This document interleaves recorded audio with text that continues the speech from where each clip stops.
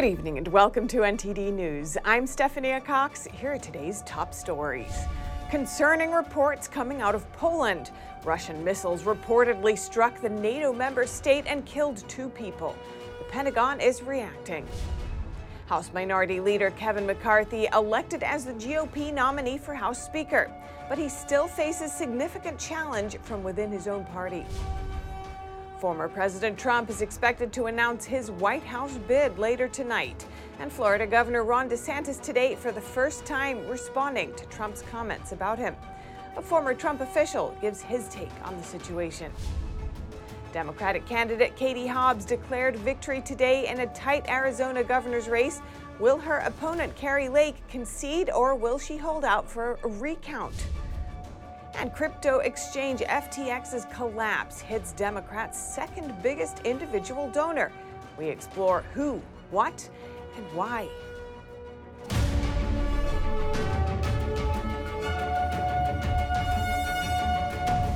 We open with some major updates on the war in Ukraine. Sources say Russian missiles struck Poland, a NATO member state, and killed 2 people. A senior U.S. intelligence official said 2 Russian missiles crossed into Poland on Tuesday. Media reports say they struck a village about 15 miles from the border with Ukraine and killed 2 people. Polish officials say they are aware of the reports and the government has ordered an emergency meeting. We will comment on it and provide information about it after the meeting that's going to take place now, after the appropriate information is presented by the services that will inform us about these events. The U.S. intelligence official spoke on the condition of anonymity.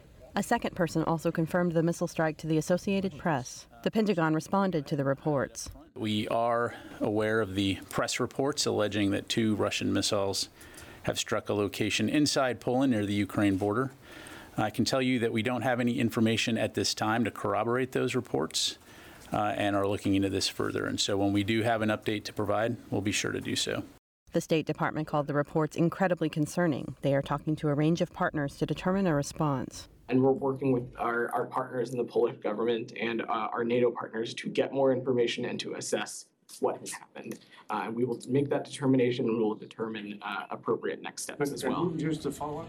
An anonymous NATO official said the alliance was looking into reports of a strike in Poland. Poland is a member of NATO, along with the U.S. An attack on Poland is considered an attack on the alliance as a whole. Russia denied being behind the strikes and said that photos of purported damage had nothing to do with Russian weapons. President Biden spoke with the Polish president earlier this evening and expressed condolences for the loss of life. He offered U.S. support for Poland's investigation and reaffirmed the United States' quote, ironclad commitment to NATO. Meanwhile, a Polish journalist with Radio ZET said, according to his sources in the Polish military, what hit Poland was most likely the shrapnel from a missile shot down by the Ukrainian military. And the GOP is just 1 seat away from a majority in the House. Republican Congress members elected current Minority Leader Kevin McCarthy as their nominee for House Speaker today. But will McCarthy be able to succeed Nancy Pelosi in the new Congress?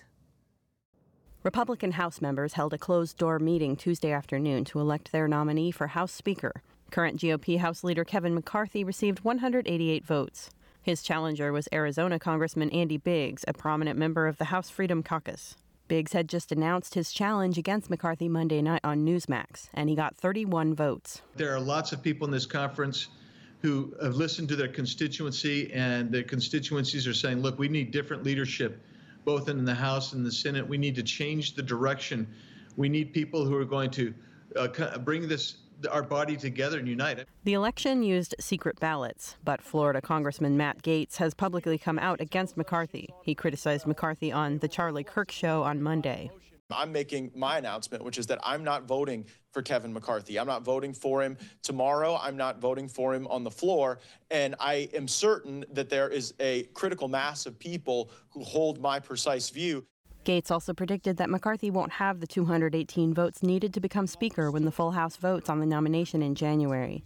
But other vocal members within the Republican Party still support McCarthy for House Speaker. One of them is Georgia Congresswoman Marjorie Taylor Greene.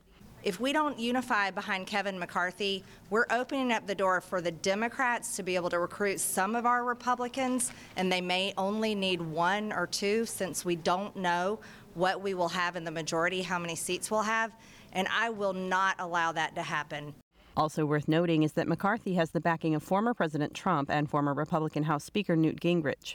In an interview with Fox News last week, Trump reaffirmed his support for McCarthy. And in an opinion piece in the Epoch Times, Gingrich praised McCarthy for working long and hard to help elect a House Republican majority.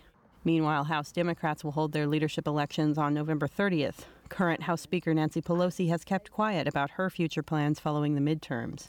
If she were to retire from her position, House Democratic Caucus Chairman Hakeem Jeffries is expected to be a front-runner. The New York congressman dodged a question on Tuesday about the future of House Democratic leadership.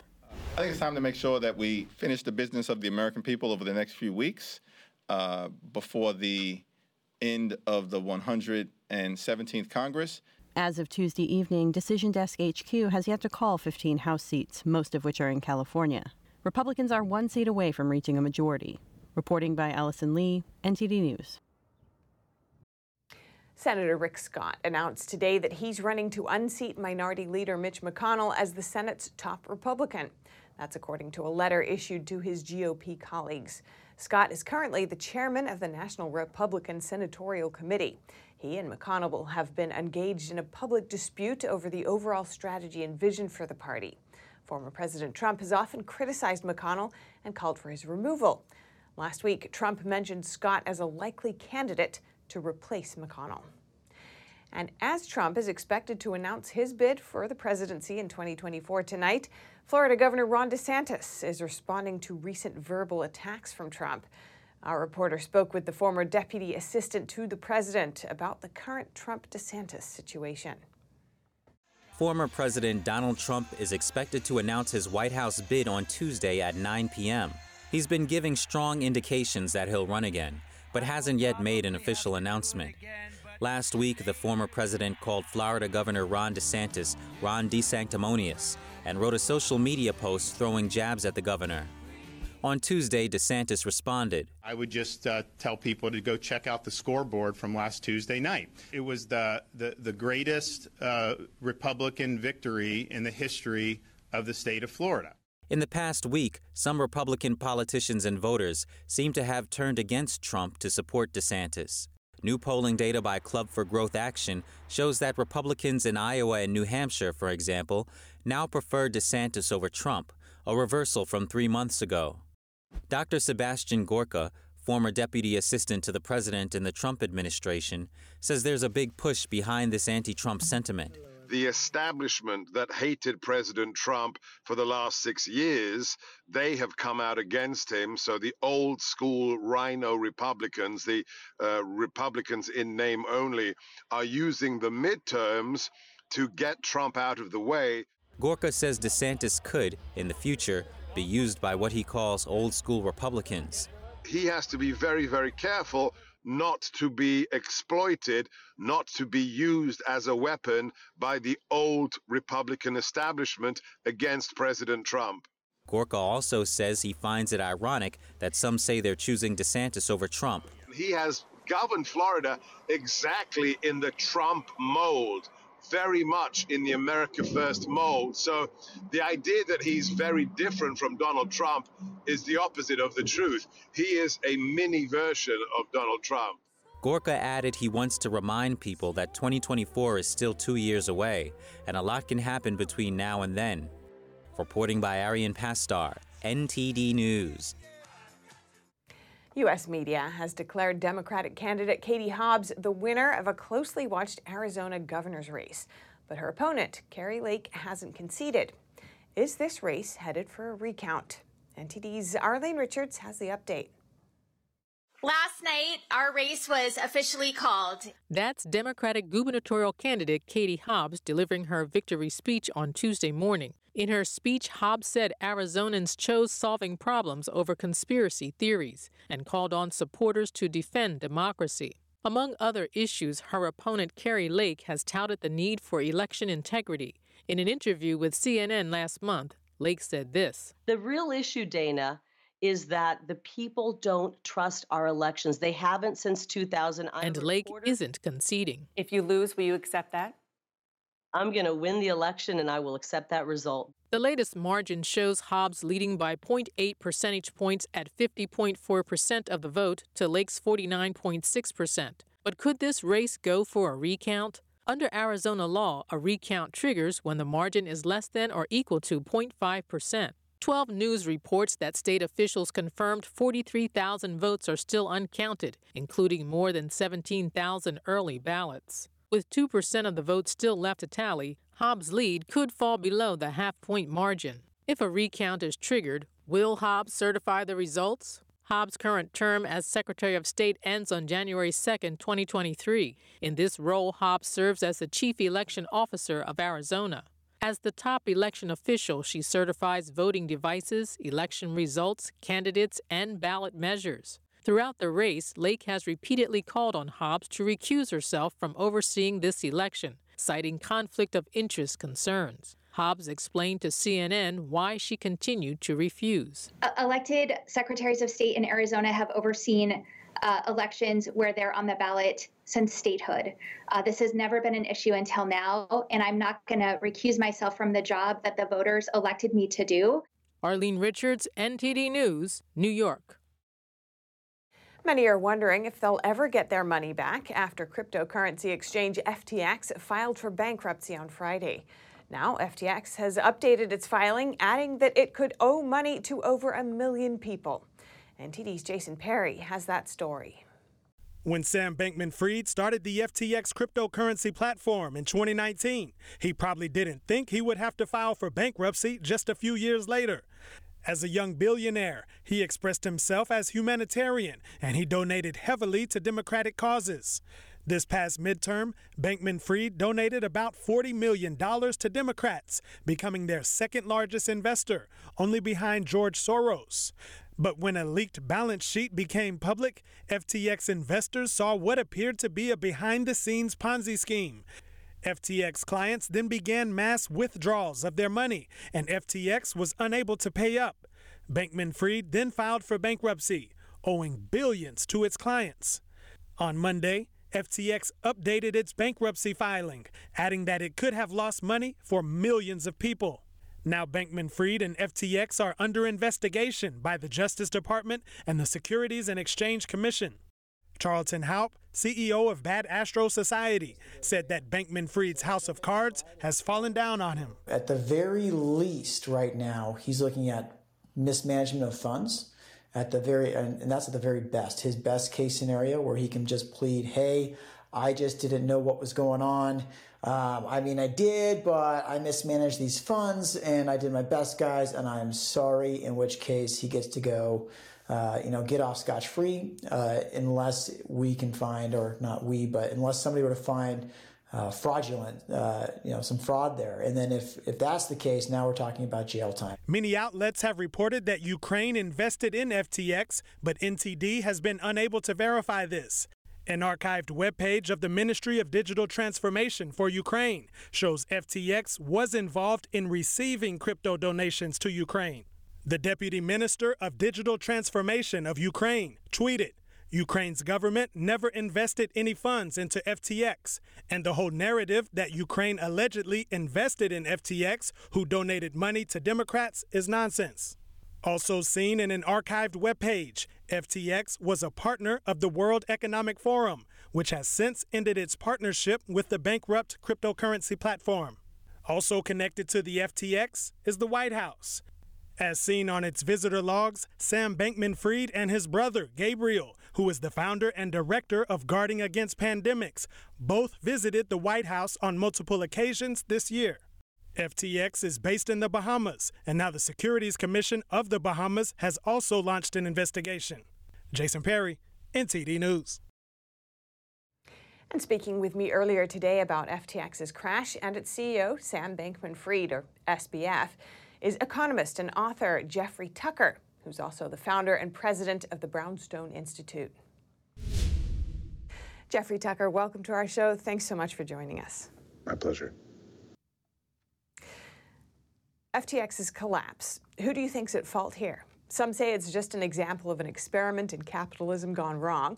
The former CEO, SBF himself, pointed to his own poor judgment. What do you think? Well, the crypto market's been under pressure for a good part of the year, and that, that's what probably a result of the Fed tightening of money. As I wrote in the Epoch Times this morning, it's the end of easy money has come because of the Federal Reserve policies, and that's going to change the investment environment and the environment of a lot of tech companies that have flown very high over the last 3 years, or even the last 14. So there is that. But a robust business model should be able to withstand a fall in the price of its main product.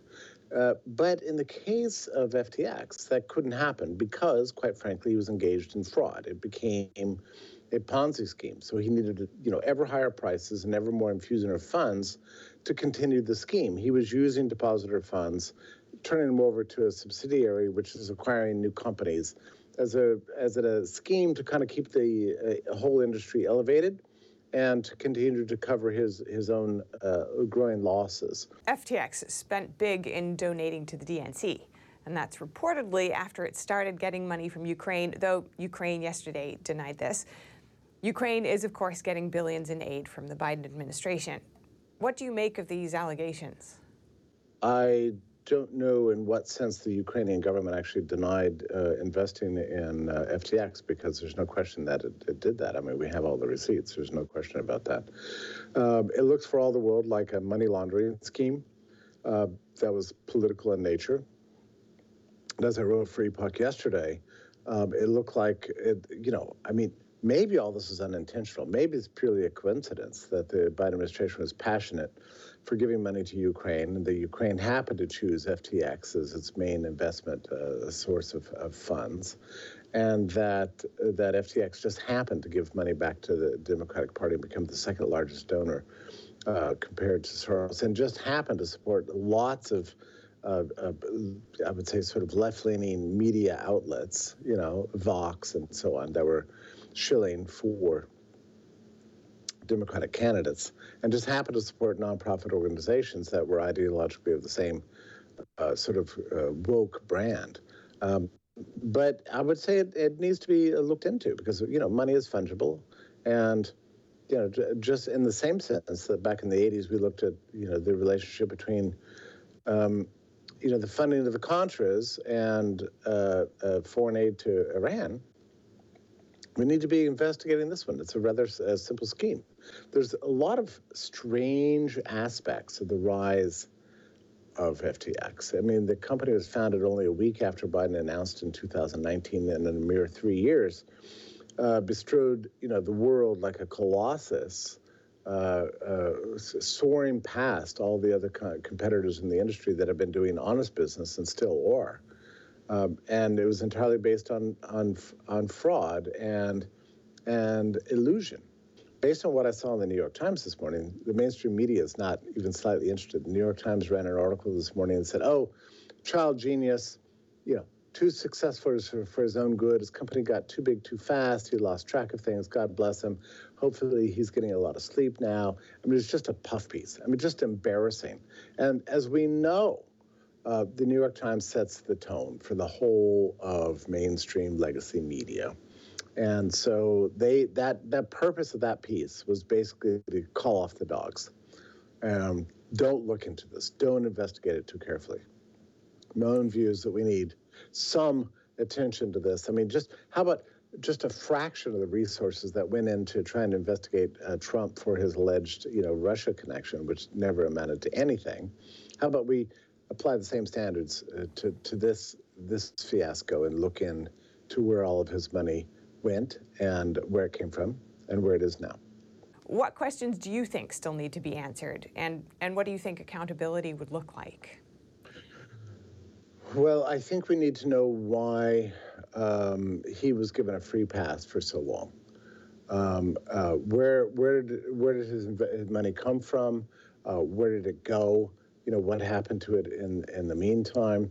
I would like to know a little bit more about circumstances surrounding even the founding of FTX, and why it is that the U.S. regulators didn't catch on to this. I mean, many people in the crypto space have been suspicious of this guy for a very long time. Follow the money trail, figure it out. Let's get some open books here. And the politicians that accepted his money, and his brother and that pandemic planning nonprofit, his mother, who's the co-founder of Mind the Gap, the largest Democratic Party PAC. All these people need to be thoroughly investigated, find the money, make good for the victims. There seemed to be several $100 million that were stolen during the market crash, during the crash of FTX, by somebody inside the company, took a bunch of the crypto and put it into a hard wallet somewhere. And they're extant, they're on the loose. So that person needs to be found, and all that money recovered and depositors paid back.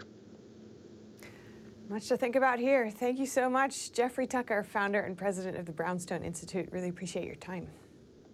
My pleasure. Over in Idaho today, police gave an update on the 4 University of Idaho students found dead on Sunday. No weapon has been found so far, but police say a knife or other edged weapon was possibly used. Autopsies scheduled for later this week could provide more information. Police haven't arrested anyone yet, but they say there is no active threat.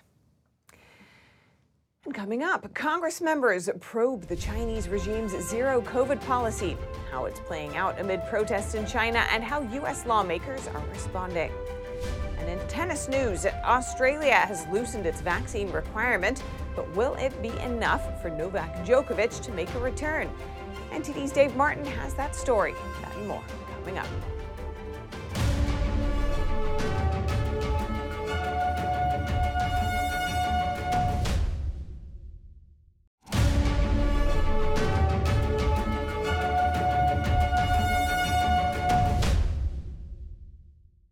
What do U.S. lawmakers have to say about China's lockdown policies? At a hearing today, Congress members weighed how these strict policies are affecting lives in China and what they say about Xi Jinping's ambitions at home and abroad. NTD's Iris Tao has more.